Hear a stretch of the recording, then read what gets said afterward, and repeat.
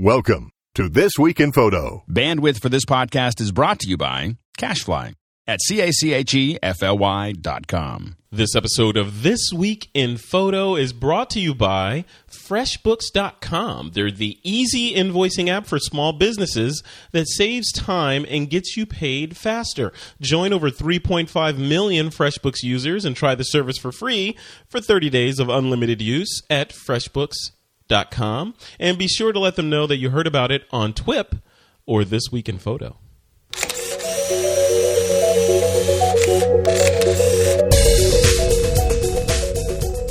This week on TWIP, Adobe shows off their new CS6 Content Aware Move feature. PocketWizard evolves with the Plus 3 model. And can one man photograph every captive species on Earth? It's Wednesday, February 22nd, 2012, and this is TWIP.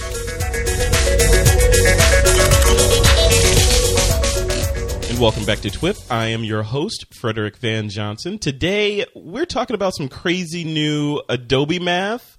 We're talking about PocketWizards and mammals. And to tackle these topics, joining me today are Mr. Rick Salmon and Bruce Clark. Hey, guys. Hey, how you doing?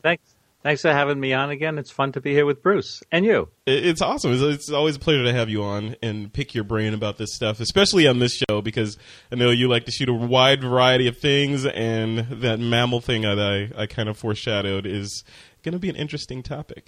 So, Bruce, welcome. And Bruce, what have you been up to?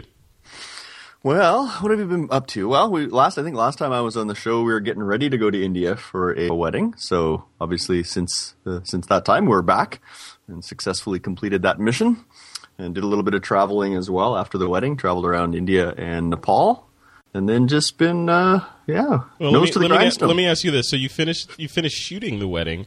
What about the post processing of the images from the wedding? Yeah, that's we actually did just wrap that up a little while ago. Wow. The couple that we photographed actually they live in a different city from us, and they were finally able to make it up to where I live in Edmonton, and we got together with them over the weekend to show them their images. So that was good. Now I have still some more work to do, putting an album and whatnot together, but all the post processing work is pretty much done. I haven't touched any of my own personal travel stuff yet, but that'll come. Very cool. All right. Well, I want to talk about that a little bit later. But before we move on, I want to give a quick nod to our sponsor. This Week in Photo is brought to you by FreshBooks. You can find them at freshbooks.com. And basically, if you're in business for yourself and you enjoy getting paid for being in business for yourself, they're a service that kind of swings in to help take the pressure off of you, to help you get those invoices and dealing with that stuff like paperwork and keeping up with people that haven't paid you, and reoccurring payments that need to go out, especially if you're like a consultant or something and you're on a retainer and you get paid from a certain client every month a certain amount, and you just dread having to go and invoice them and mail them and all that. FreshBooks swings in and does it for you. I've been around since 2004, and basically they're just trying to help you get things done faster so you can get back to what you want to do. With the service, you can create invoices, you can email them to your clients, they can pay you right there. So they get the invoice in their email, they can click a button and pay you with a credit card right there. Plus they handle things like timesheets, they run reports, all the stuff that help you make your life easier and your accountant's life easier. So definitely check them out. If you sign up now, you can get 30 days of unlimited use with all the features, all the client staff, everything, no limits. Just sign up at freshbooks.com and be sure to tell them that you heard about it on TWIP. We'd appreciate that. Again, if you sign up right now, you can get 30 days of unlimited use, all the features, client staff, everything, no limits. Just sign up at freshbooks.com. All right, guys, before we jump into the feature story that I want to talk about, Rick, I heard a rumor that you're in the New York Times today. Yeah, I am in the New York Times today. What is going on?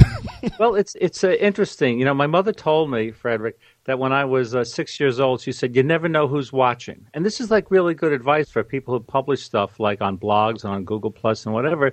So I publish so much. So I did a workshop down in South Beach. Actually, it was in Florida. We started in St. Augustine, then we went to Merritt Island, Delray. We wound up in South Beach, and I took a shot, and I enhanced the shot with with the Spicify, well, they say Specify filter in a plugin, Photoshop plugin called Topaz Adjust from Topaz Labs, and I published it on. And the editor of GadgetWise, or one of the writers for GadgetWise,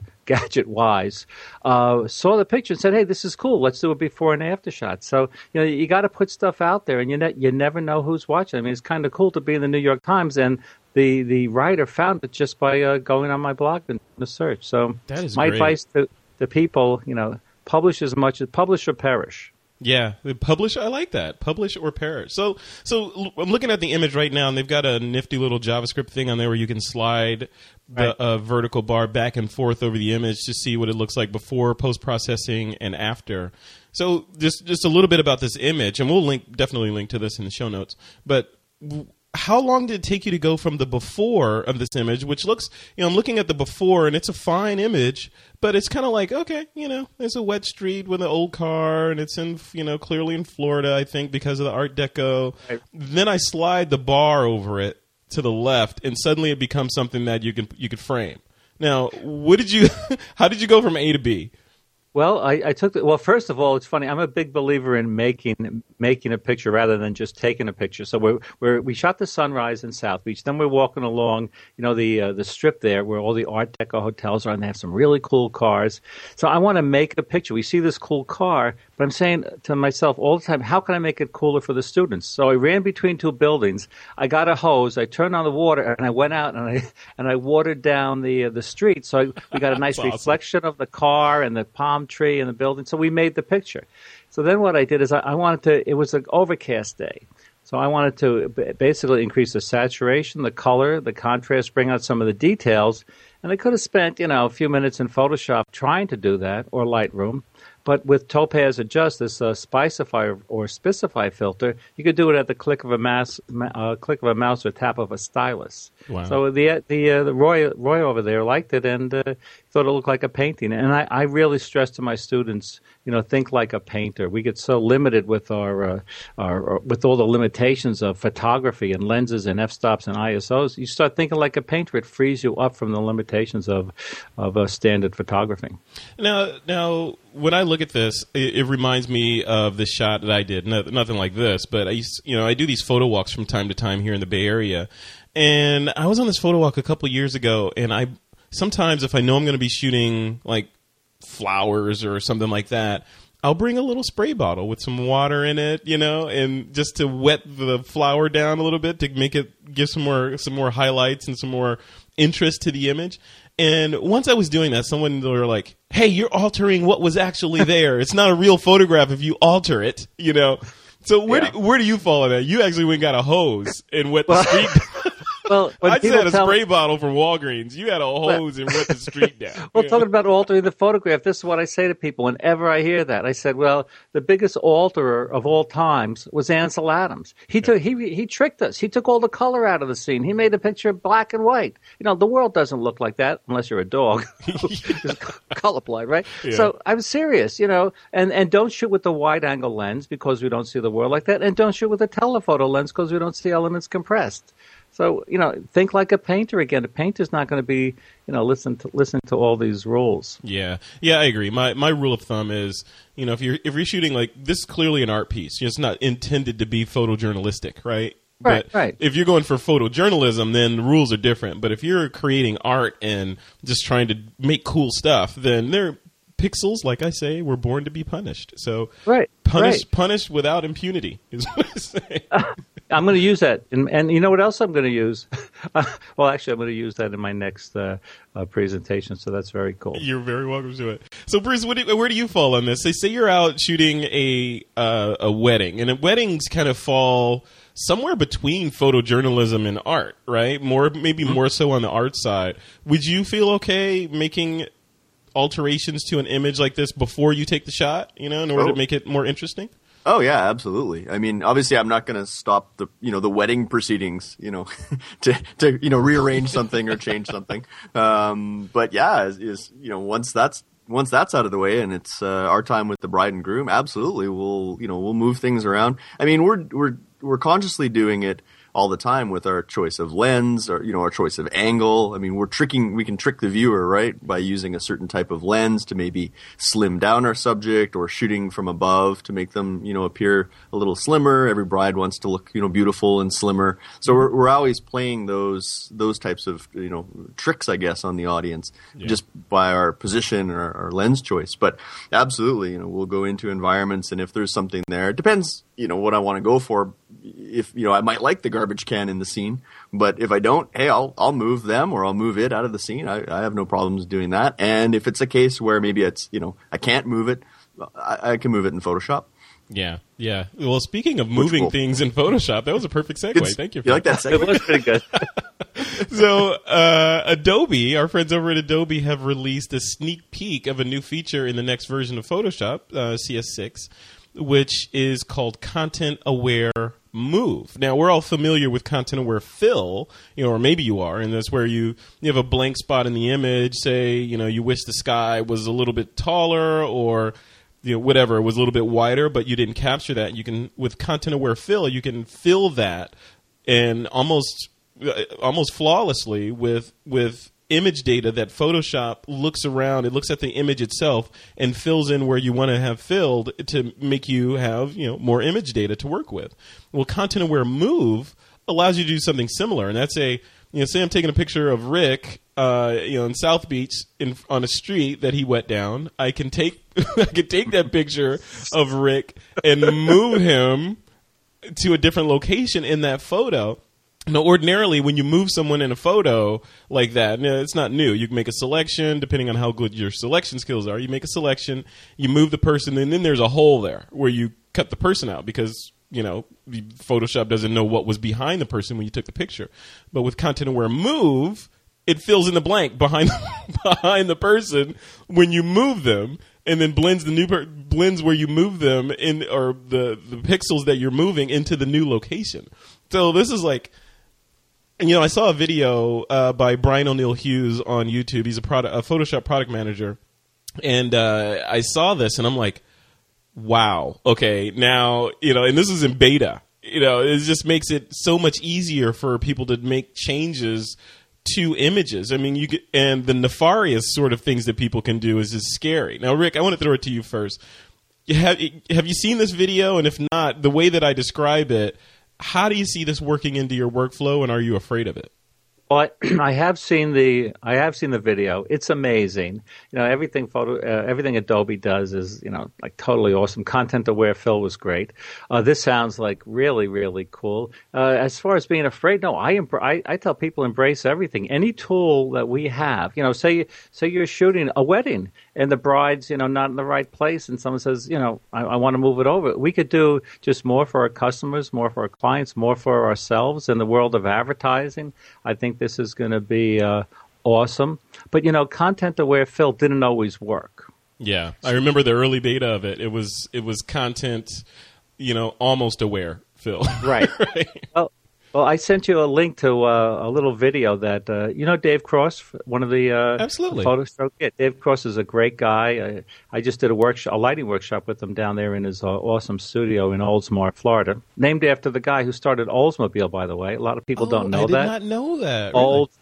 Anyway, he has a little video where he has a couple of tricks. Without going into it, we could just leave the. Maybe you could just put the link to the show notes. Yeah, but But he has a way to make it always work. That if you have like a reflection, and this was a demo that I saw him do, if you have a reflection like on a car and you want to take out that highlights and it's right next to a light or something, he has a technique for doing this with layers, and it's really awesome. So I would suggest everyone check out this link because it's amazing. So I'm interested to see what Dave Cross is going to be doing with this, but I think it's awesome.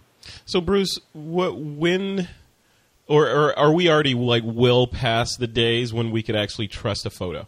I mean, it sounds elementary. Like, okay, when Photoshop was introduced, depending on your skill level, you could manipulate a photo to look like it wasn't manipulated. But now, it looks like you don't.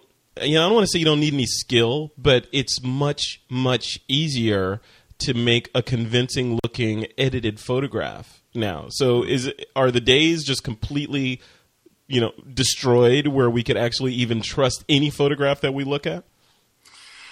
Oh boy, yeah, I think so. I think we're at that stage. I was saying, when I was putting the show notes together, are we creating Photoshopographers, or are we creating photographers? Mm-hmm. There's so many of these tools that are at our disposal now that make it, like you say, like Rick said, so much easier now. And it seems like every release they had Content Aware Scale, and then they did Content Aware Fill. Right. Now they're doing Content Aware Move. I don't know what's next. Maybe Content Aware, make everybody beautiful. I'm not sure. Content Aware Aesthetics. Yeah. Content Aware Aesthetics. But I mean, the one thing I find with these, the tech demos always look amazing, and what I found is in real practicality, when I go to use some of these tools, they work and they're certainly amazing, but they don't work every time.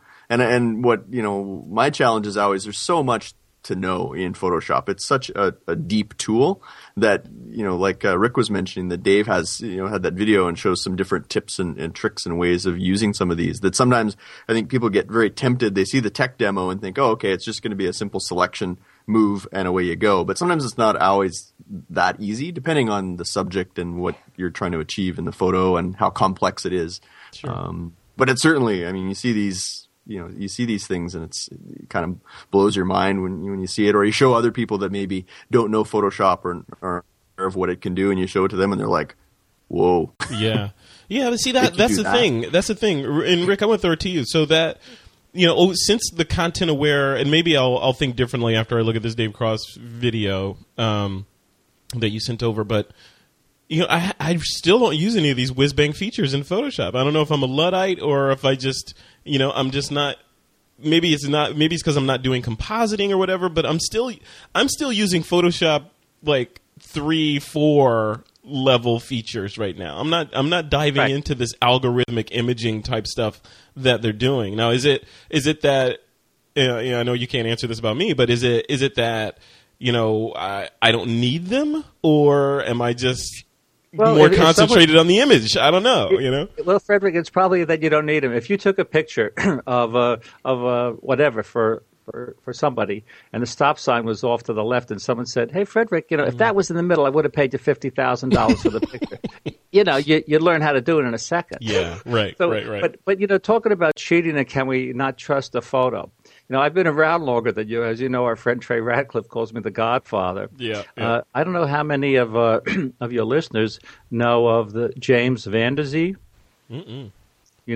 Well, see, I've been around longer than you. Well, he was born in 1886. Yeah, I wasn't born yet. About the same time I was born. No. He was born in 1886. He died in 1883. And when I was the editor of Studio Photography in 1979, again, before you were born. I was born before 1979. Come on. How old were you in 79? I was old enough. I was walking in 79. How about that? Okay. Well, anyway, in 1979, I was the editor of Studio Photography magazine, and we did a story on James Van Der Zee, and talking about trusting photos. He had amazing photographs where he did like these ghost image.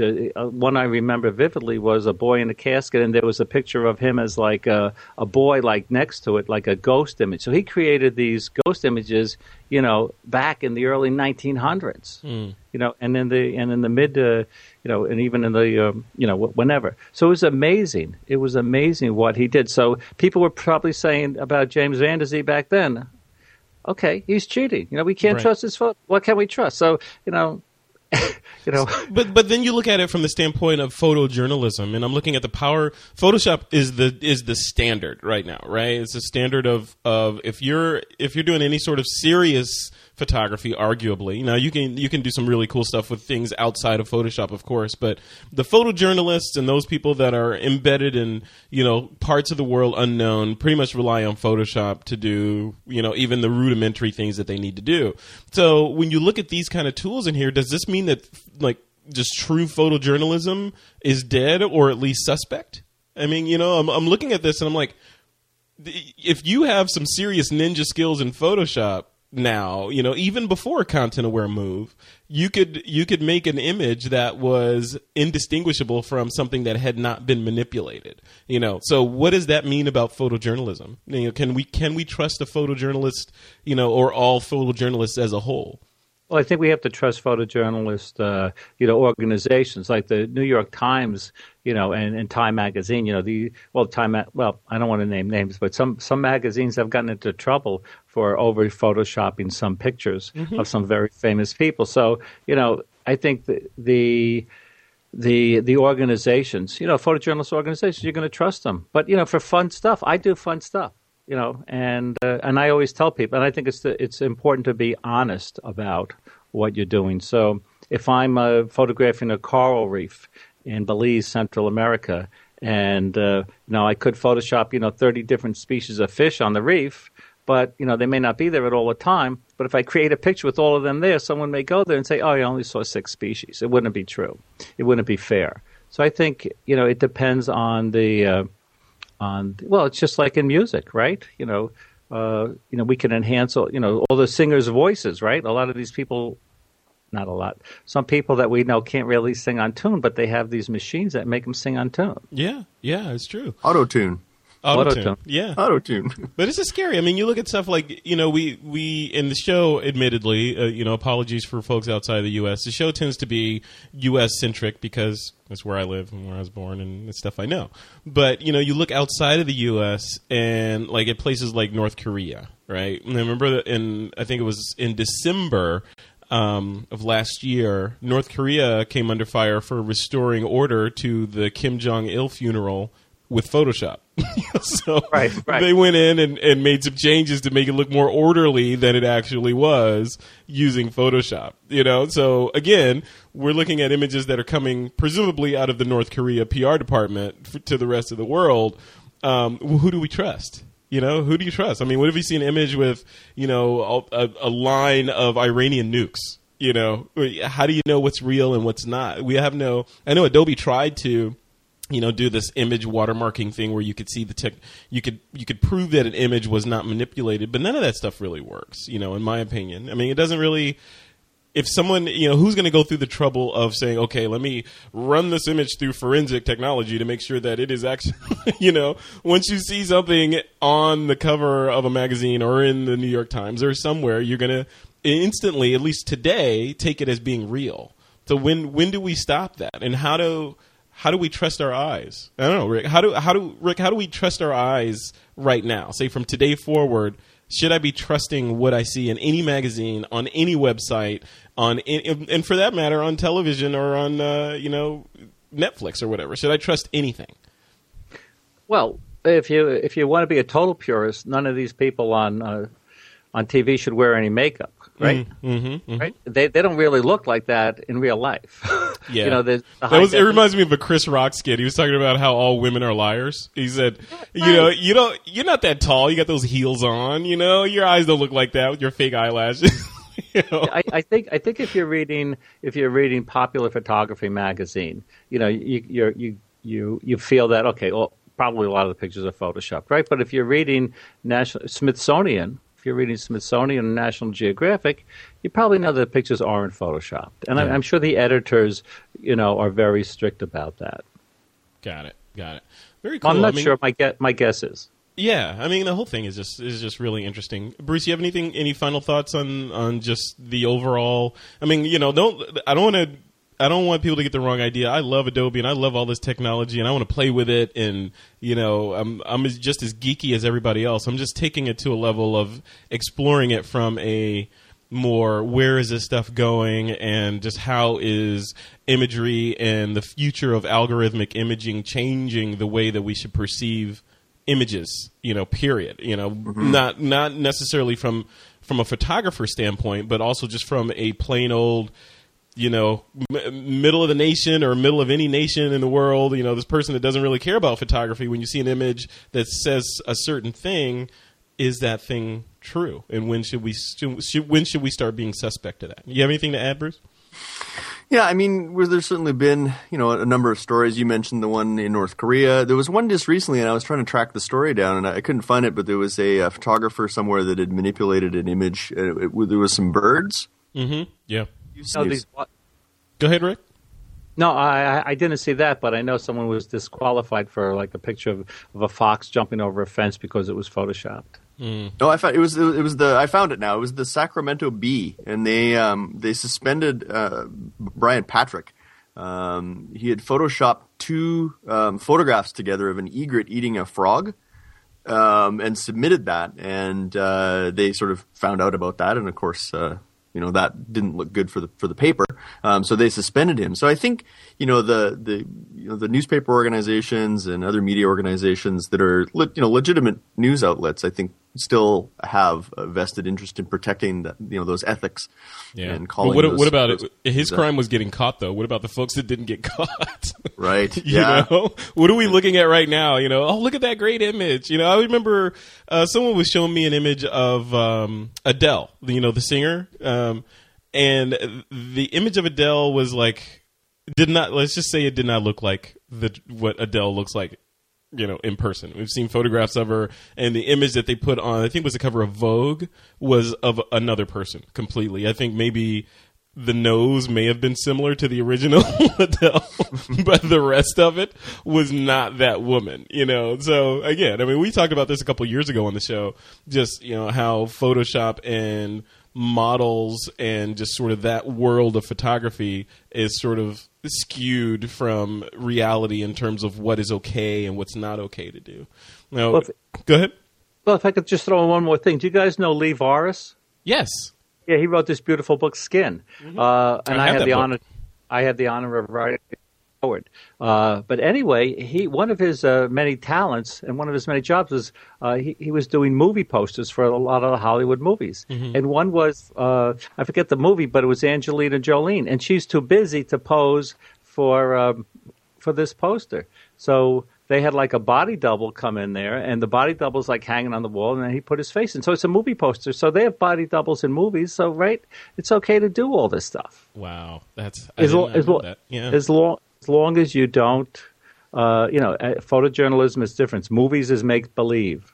Right. Yeah, I think that's the line right there. If you're passing it off as this is reality, like the guy at the Sacramento Bee, then yeah, you deserve to get whacked. But if you're creating something that's clearly fictional for a fictional movie with people that make their living making fiction, then don't assume anything you look at is real. Yeah, it's fun stuff. I love this. It's a great time to be alive with all this crazy stuff happening. Great to be alive. It's great to be alive. Yeah, it is. It is. All right. Story number 2, guys, is about PocketWizard. So PocketWizard has announced the Plus 3.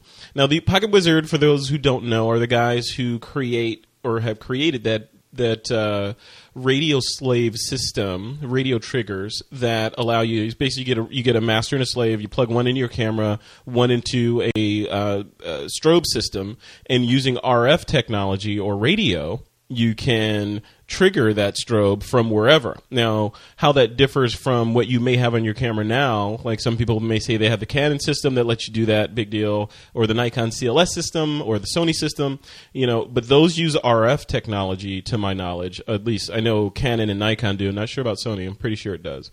But uses not RF, or they use, what do you call it? What's it called, Bruce, when you're...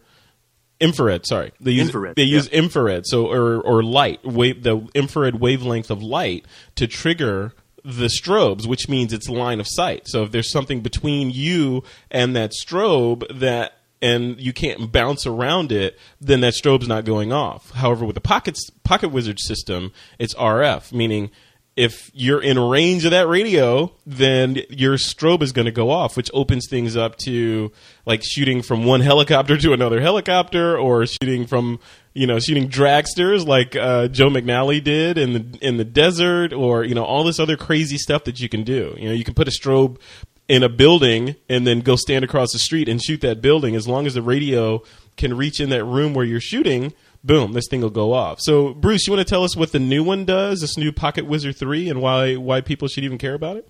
Yeah, so they announced this the Plus 3s, which are basically the replacements to the Plus 2s, which for a long time have been kind of the industry standard for a lot of photographers. And so this new one, there's a bunch of new features with it. It's a 32-channel RF transceiver. It's got a backlit display. They've changed the ergonomics of it as well. If people who aren't familiar with the previous models, the Plus 2s were, you put them on the top, mount them on the top of your camera, but they were fairly wide, so they could obstruct your view a little bit. So these new ones, they've turned it so it's more of a side profile. So they've changed that, and they've also improved the antenna. So it's now encompassed and built right into the body of the device instead of it being this sort of dangly thing that sticks out and has the potential to snap and break off. It also has you can directly control 4 separate zones with this new Plus 3, and it has dedicated buttons for each of those things. And then it's got a couple of new modes. It has a new long range and something they call the repeater mode. And probably the most, I guess, significant part of this announcement was the fact that they're coming in at about $139, which is quite a bit cheaper than the previous models, the Plus 2s, and even the Multi-Maxes, which are about $270. So it's not often you get something new with more features that's less money. Yeah. Now, Rick, what about you? Are you a big PocketWizard shooter, or are you mostly outdoors and that sort of stuff? Well, I am both. I shoot a lot outdoors, and I'm a big PocketWizard guy. What's cool about the PocketWizard is that, for people who don't know, that the camera thinks the flash is still on the camera. So you could shoot, if you want to, like I do. Not all professionals do this. My friend, a lot of my friends shoot on the manual mode, but I shoot on the ETTL mode because I've learned how to use that. I've embraced that. Mm-hmm. So the camera thinks the flash is still on it. So it sounds good, and I can't wait to try it. The other thing about the PocketWizards is, you could shoot at really high sync speed. So outdoors, if you want to make the background go black, you can do that. So that's kind of great. That is great. One thing I'll throw onto this is that a lot of TWIP listeners use Meetup.com to find local model shoots and that sort of thing, where you pay a couple bucks and someone organizes it. And they bring in a model, they set up the lighting, and typically the lighting is triggered with PocketWizard. So they have the slave, and you need to bring your own PocketWizard to trigger the slave. So, or beg someone there to use theirs. So, typically the flow is you go on Meetup, you search in your local area for model shoots, you find one, you show up, you bring your camera and your PocketWizard, you wait your turn to shoot, and you shoot the model, whatever, and then you walk away, kind of thing with your shot. So, but the fact that these have come down to $139 from $169 is I think that's significant. It'll help a lot of folks get these things to get out and shoot those sorts of things as well. And then, like you were saying, Rick, experiment with competing with the sun. With these high sync speeds, you can make the sun go dark, right? No, that's amazing. I take a lot of my people pictures outside. Juan Ponce, who's been on your wonderful show, he takes 90% of his bird pictures with the flash. Mm-hmm. I tell people, I'm known for these one-liners. I say, think flashy outdoor pictures. A flash can improve so many outdoor pictures by compressing that brightness range. Yeah, that's great. Among other things. And it's all about having control over the light, right? It just gives you understanding high sync speeds, and using tools like this just let you exercise more control over light, especially when you're outside, right? Because outside, the sun is it's kind of a strong light source. Rumor has it. So if you can control it even to some degree, then you can make pictures that stand out more so than the folks next to you. Bruce, do you use this kind of technology in your work, like when you're shooting weddings or portraits? I do, yeah. I've been using the smaller models, their Flex, the Mini TT1 and TT5, something like that. I forget the names of them. The marketing departments. I use those. Yeah, you got it. Yeah, and they came. PocketWizard came under a bit of heat when they first released those for the Canons, because there was some issues with RF interference from the Canon flashes, and like I mentioned in the show notes here that at one time PocketWizard was just kind of the de facto stay. Everybody went to the PocketWizards, but I think they had some stumbles with those ETTL triggers, the Flex and the Mini, mm-hmm. and you started to see increased competition from some of the cheaper brands like the Radio Poppers and some of the knockoffs from China that could do similar functionality. But yeah, I definitely incorporate them into wedding shoots. I use them for my studio lights as well to trigger them. So definitely curious about these. I was going to ask Rick and maybe you, Frederick, if you've used these to trigger not only flashes, but you can use them to trigger remote cameras. Have you done anything with that? I have not. Rick, have you? No, but that sounds like a cool idea. Yeah, I've heard of people doing that. Like you can, use a grip and put a camera, say, on the rim of or the backboard, of a basketball hoop, and trigger it when someone's going up for a layup or a dunk or something, and hope they don't hit your camera. But yeah, just crazy stuff like that. Yeah, because you're right. It goes both ways. You can trigger strobes or camera bodies. It's just an amazing amount of flexibility. We'll put a link to it in the show notes, but there was also a shoot that Joe McNally did, and he used the +3s to actually trigger 2 D3Xs that were strapped to the outside of a dragster that he photographed in the desert. And he used this repeater mode to basically set one up, and he was able to trigger these remote cameras and a flash inside the car. And he used this repeater mode with +3s set up on light stands sort of partway down the course. And he was able to fire those cameras remotely from his position as the car went screaming down the desert at 300 miles an hour. Isn't that crazy? Joe's like a mad scientist. I love it. Yeah.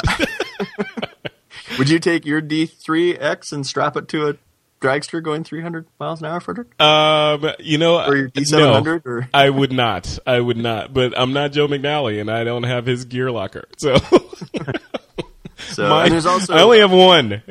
So.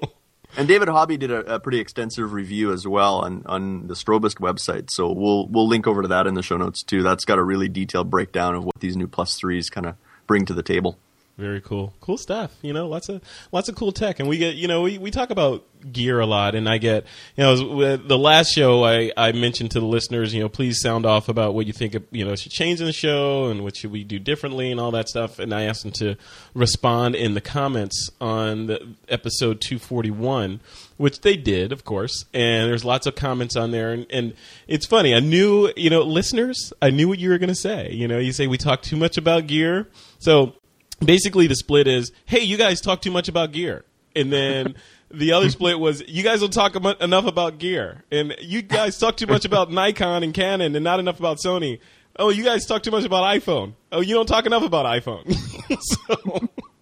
So it just goes on and on and on, which I love the fact that our audience is so diverse. And the length of the comments on the site, you look at it and you're like, oh, wow, these guys, people are really passionate. I love that because people are they're so passionate because time is money. They'll take time out of their day to write these long missives about, what they like to see changed on the show. And I love that because we look at those or we read those and we incorporate the comments where we can, into the show. So thanks to all those folks who actually gave us comments. We really appreciate it.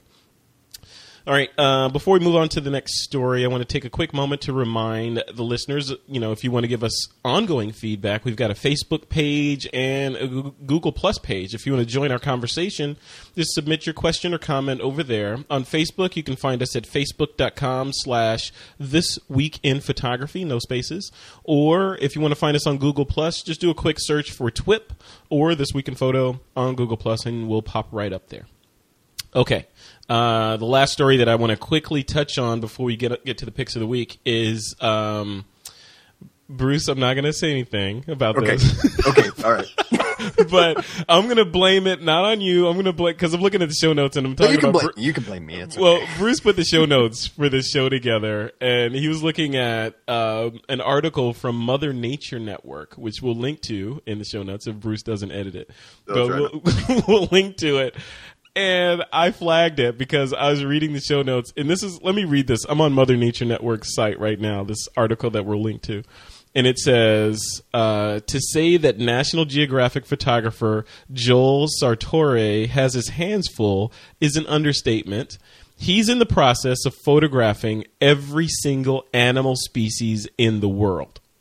That's what this says on this website. So Bruce put this in the show notes, and I'm like, okay, which world exactly are we talking about? Because the one I live in has, how many, Bruce? 1.3 million, or something. Or more than that, depending on who you ask. Millions of species on the planet Earth. So, first of all, I want to call that site to task and say, what you probably meant to say was 600,000 mammals in captivity. is what you wanted to say, because they're not gonna capture everyone on Earth. But anyway, I wanted to give them some grief about doing that, and maybe write a little tighter. But the main thing that we wanted to talk about is, there's a couple things on this story, but the first thing I want to talk about is just the idea. And Rick, I want to throw this to you first. The idea of when you're an amateur photographer, and a lot of us take our camera out on the weekend, say, hey, I'm going to go to San Francisco and I'm going to go take some pictures. And you get there and you're like, what should I shoot? Okay, the bridge, fire hydrant, homeless person. You go there and you don't have any particular theme in mind. But this guy had a theme in mind. He's like, okay, I'm going to shoot every species in captivity on Earth. What advice would you give to, advanced amateur and amateur photographers about how to work on a theme to focus their photography efforts? Well, first I would say don't rush it. I know people who have worked on themes for years. So you may have an idea to, photograph, whatever. But don't rush it. Give yourself time. Don't put such a tight deadline on. We're in this. We're on the email age. Everyone expects emails to be answered in like a second. And all this stuff. So I think personal projects are great. I would say don't rush it, and set a realistic goal. After I read about this, I was saying what personal project would I like if I were if I had like $1 zillion. I would like to photograph as many different cultures. Actually, when I read this, I said, I'd like to photograph every culture in the world. Yeah. It's kind of unrealistic, though. So I said, I'd like to photograph every culture in the United States. So that's a more realistic goal. And one realistic goal, if someone wants to have fun, if they're looking for a personal project, because people say, I'm lost, I need a goal, what should I do? I say, photograph your hometown heroes. Go to the fire department. Go to the police department. Firehouses are a great place to shoot. You could do the close-ups of the helmets and the this and the that and the gear, and picture the truck and maybe go out and and really do like a good job. That would be a really good personal, I think, a really good, fun, and rewarding personal project. And that might wind you up, by the way, in the local paper and on on the local TV station. We have like News Channel 12 here. Yeah. I think it would be a realistic, fun project that would get your work recognized. Yeah, I think that's an excellent point, because you could give yourself a self-project and just say, fill in this sentence, photograph every blank in blank, right? So, okay, I want to photograph every single fire hydrant on my block, or every single Starbucks in this particular city, or photograph and make it a set, of something, so that you can do a picture story on it, or go photojournalistic. I'm going to photograph and do a quick story on every single homeless person over the span of this time in my local geography, that kind of thing, and tell that story of how they got to where they are. You could. I think the main point is to focus things down so that you're not like, okay, I have a camera, I have a memory card, I have Lightroom or Aperture, and now what? It's like the blank canvas syndrome. Bruce, where do you fall on this? Have you ever given yourself a self-project where you just go out and you photograph every blank in blank? Yeah, not specifically. I was going to say you might have a better chance of photographing every species in the planet versus every Starbucks in the planet, but no, but I think whatever you choose, you should be passionate about it. I think, if we look back to this story, he really has a passion. He really wanted to document these animals before they become extinct, and put a bit of a human face on them. And so he's very passionate. That's a topic to him that he's very passionate about, and it comes through in the images. And I think if you're going to take on a project like that, a personal project like that, try to look at something that's very personal to you. A friend of mine in Calgary, Chris Keating, did a project where he went into some seniors' homes and photographed some seniors there. And then he made a big sort of display and sort of presentation out of it, and a gallery showing, and made a really nice evening out of it.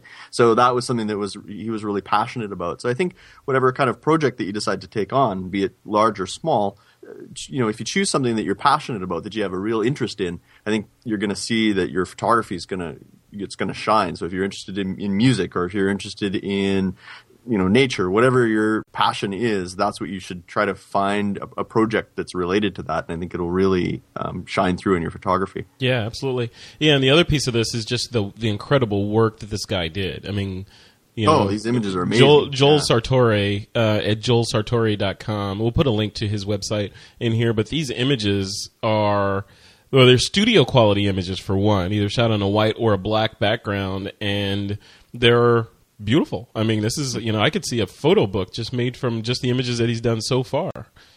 I don't know. What do you think, Bruce? Well, the intent is he really wants people to look into the eyes of these species and make a connection with them and realize, I think there was something in one of the articles, the National Geographic page, I think they estimated that there's about 100 species that go extinct a day. Wow. Which is, when you think about that, it's crazy. And so, he sees a lot of these and thinks, some of these species might not exist tomorrow on the planet. So his goal was to document them, to put a face, if you will, to these animals and get people to connect. And part of it, too, is he's selling the images. So he's selling prints very reasonably. And the proceeds are going towards this biodiversity project. Yeah, this is great. So, yeah, we'll definitely link over to this. Now, Rick, in your travels, how often do you get to shoot like wildlife species and that sort of thing? Well, last October, my wife and I went to Kenya, or Kenya, as some people say, and there's fantastic wildlife there. So and I scuba dived a lot. So I have I love wildlife, but I tell people, as you know, my specialty is not specializing. But talking about projects, I didn't even realize this when we were talking about that, but I have a book called Flying Flowers. It's a coffee table book. It came out about maybe 8 or 10 years ago, and all I did for 1 year was photograph butterflies.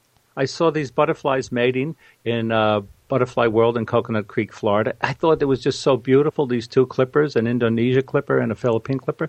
They were mating. I said, this is amazing. Every book I've ever seen of butterflies shows dead butterflies, and I want to do a book of living butterflies.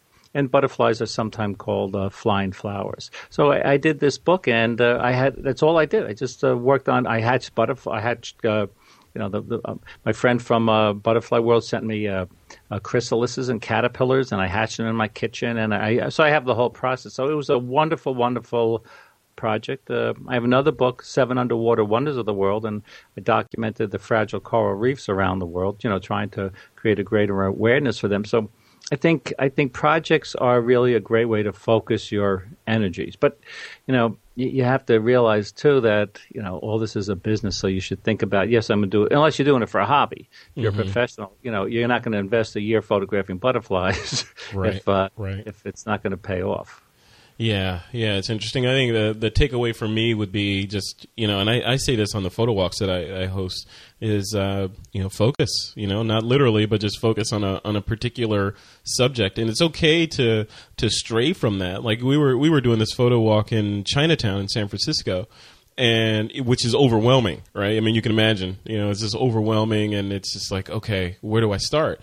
So my advice to the folks that were with me, I think there were like 50 or 60 folks there. I think it was like, focus on one thing. There are lots of interesting doorknobs here in Chinatown. Focus on the doorknobs. You're doing a picture story on the doorknobs of Chinatown, or you're going to focus on this particular Chinese character. And you're going to, as in lettering, and you're going to shoot that wherever you see it, or Chinese lanterns, that kind of thing. So just, as you focus your work, then other opportunities, of course, will present themselves that you can do a tangent over to and say, okay, I was shooting lanterns, but that's a great portrait of that person. I'm going to shoot that too, But it just makes you, it keeps you focused, and you can, sometimes get better shots because you feel like you're on a particular path rather than being random. So, anyway, that's what I wanted to say on that. Guys, before we move on, we're going to get to the picks of the week in a second, but I want to squeeze in a couple of listener questions. So listeners, if you want to get your questions into us, you can send them in to us via Facebook or Google+, of course, like I mentioned earlier. The first question that we're going to take is from Jeremy Lanthorn. And and I'm going to give this to you, Rick, I think. So Jeremy says, I shoot with a D90. He always shoots RAW. And even with the ISO cranked up to 1,250, he has a hard time getting enough light to keep the shutter below 1/60th of a second when he's shooting indoors for things like birthday parties and holidays and that sort of thing. He wants to know, is there a secret to getting more light into the shadows in post, or do I need to invest in a faster lens, say a 50mm 1.8, or should he buy a flash? Well, as you know, I'm a Canon guy. So with that camera. Rumor has so it Nikon and Canon both capture the same kind of light. well, here's the deal. There is a lot you could do in post processing, but for if he has a 3.5 lens, I would recommend going to like a faster lens. He's going to do a lot of that. Other than that, we talked about PocketWizards before. There's a way to take a flash picture without having it look like a flash picture, basically balancing the light from the flash to the available light. Yeah. So if he wants to crank that up, to as high as it goes, and use a slow shutter speed, let in some ambient light, and then try to fill in some of that light with the flash. You can still get the lights of the candles and stuff like that in. But I'm not afraid. I'm not afraid of boosting the ISO. I just a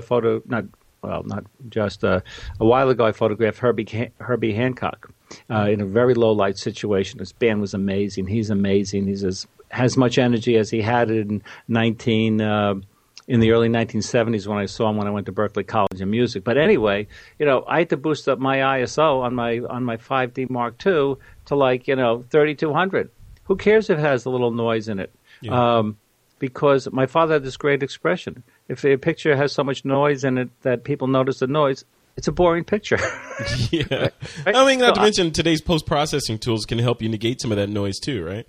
You are absolutely 100% right, Frederick. You could reduce the noise in Photoshop, Lightroom, Aperture, Noise Ninja, Nick Software's Define. Mm-hmm. So if you're going to shoot a lot of that, I would invest in a fast lens. Yeah, I think that would be my advice. Is if you're going to be shooting that kind of stuff, then post processing can get you part of the way, but you might as well, if that's the kind of photography you're going to be doing, get a faster lens. Right. What about you, Bruce? You have any thoughts on that? He could open the drapes. There you go. Even if it's at night, Bruce? Really? Yeah, definitely. Obviously, there's a lot of post-processing tools that he can use. That's going to segue a little into my pick that's coming up. But there's some things coming in Lightroom 4 that let you do some more things in the shadows. But certainly, and Topaz also has a really good noise reduction plugin. So there's a lot of great post-production tools. But yeah, I would say definitely if he's in that situation a lot and shooting in low light environments frequently, it might not be a bad idea to invest, or we always say rent. If you've got an occasion coming up and it's going to be dark, and that's the only time you're going to need that for a little while, go out and rent one. Borrow lenses, or one of those places can lend you a lens for a couple days, and away you go. Absolutely, borrow lenses or lensrentals.com. They're there for you. All right, guys, we're gonna move on to the pick of the week segment, and Bruce, I'm gonna let you go first, so you can segue into this Lightroom 4 that you're gonna talk to us about. What's your pick of the week? Oh, yeah, you spoiled my pick, Frederick. Oh. You spoiled it. Okay, yeah, I spoiled it. So I'm a little behind. Obviously, Lightroom 4 beta came out while we were away in India. I know you guys talked about it on a few episodes ago, but nobody made it their pick. So I'm gonna make Lightroom 4 beta my pick, and one of the reasons that I'm also doing that is, obviously Lightroom 4 is probably going to be coming out fairly soon. And right now you can pick up Lightroom 3 for 50% off until March 5th on the Adobe store. Crazy. So for those who are maybe thinking about getting Lightroom 4, but you don't currently have Lightroom, now would probably be a good time to pick up Lightroom 3. And then you'd be able to get the upgrade version of Lightroom 4 when it comes out. Very cool. But in the meantime, Lightroom 4 beta is available, and there's lots of great new features in Lightroom 4. What are your favorite features in Lightroom 4 beta? Definitely the highlight and shadow recovery tools that are available, and you can do now more. You can brush in some more control. So now they've sort of expanded the sliders and let you brush in more control than you had before. So you can also, there's a bit more video support, and there's book publishing in Lightroom 4 so far. So I haven't had a chance to play with it enough yet. I'm still just kind of got it loaded up when we got back from India, and looking forward to playing with some more of the features in Lightroom 4 for sure. Very cool. Well, when Adobe pushes out the full version of Lightroom 4, we'll dedicate a whole lot of the show to talking about the new features in that, if not the whole show. Yeah, cool. All right, Rick Salmon, what is your pick of the week? I think I'm going to go for the new PocketWizards. Nice. It's amazing. Like I said before, that you could add so much to your photography by mastering your flash, indoors and outdoors. And the key is to make your pictures not look like a flash picture like we were just talking about with the birthday party. So for wildlife, people, even landscape photography, use a little bit of flash to light up a foreground. It could really add a lot. So I'm going to go with the PocketWizards, the new PocketWizards. Love it. Cool. Always something new to buy. I hate these pick of the week segments. It's the most expensive part of the show. It is. All right, my pick of the week is a book from a friend of mine, Barry Anderson, and his co-author, Janie, I think it's Janie L. Guyan.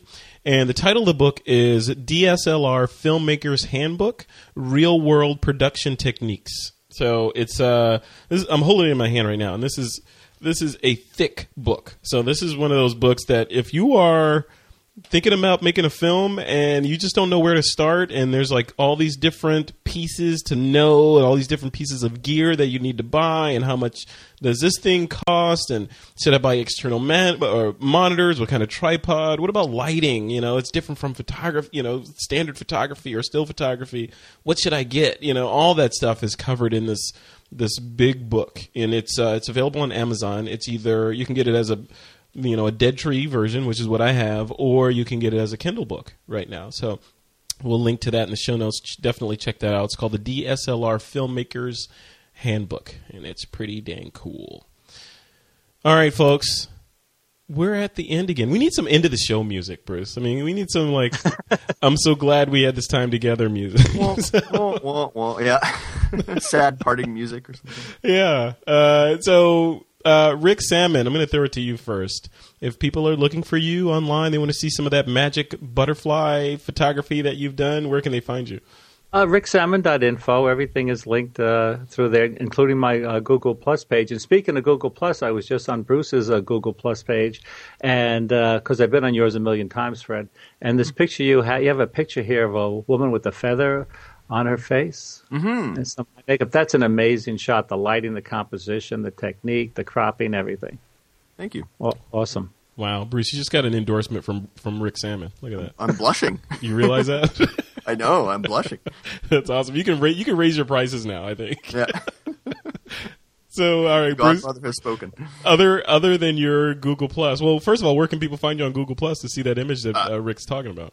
BrucePlus.com. Awesome. You registered a domain. You went to a domain. Look at that. Yep. Wow. Yep. I did. Using one of our sponsors. So, so BrucePlus.com, or you can head on over to our blog, which is at momentsindigital.com/blog, and actually just posted up the first of probably a 3 or 4 part series of the wedding that we did in India. So today was some of the engagement photos that we took. Wow, that's awesome. And we'll be throwing up some more there. Yeah. And then you're on Twitter at twitter.com/Bruce Clark, right? Yep. Yeah, with an E. Clark with an E. All right, Bruce. Now you've been on several episodes of TWIP, and you've been shooting weddings and portraits for a while now. You got to be a pretty sought after wedding and portrait photographer up there. How's that business going? It's going. It's winter still here, so we're not really in the thick of wedding season right now. It's still pretty chilly. Our wedding season really is about from June till about September.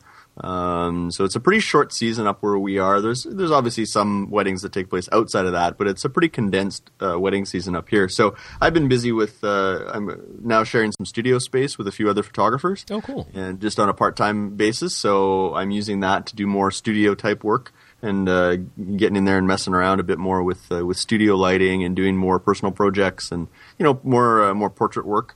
And then also doing some more commercial photography and just trying to, keep a good steady mix of photography going. So very cool. All right. Well, congratulations. Thanks.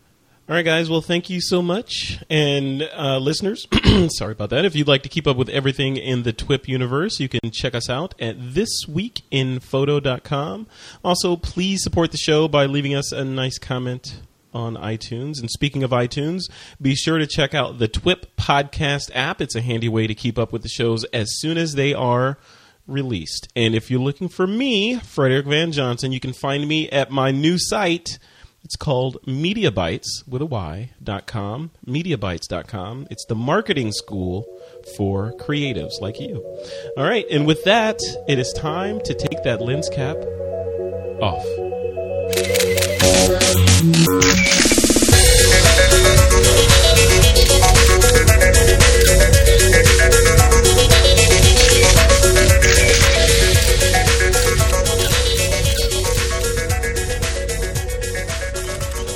This Week in Photo is a PixelCore.tv production, produced by Suzanne Llewellyn, with technical producers John Riley and Alutha Jamakar.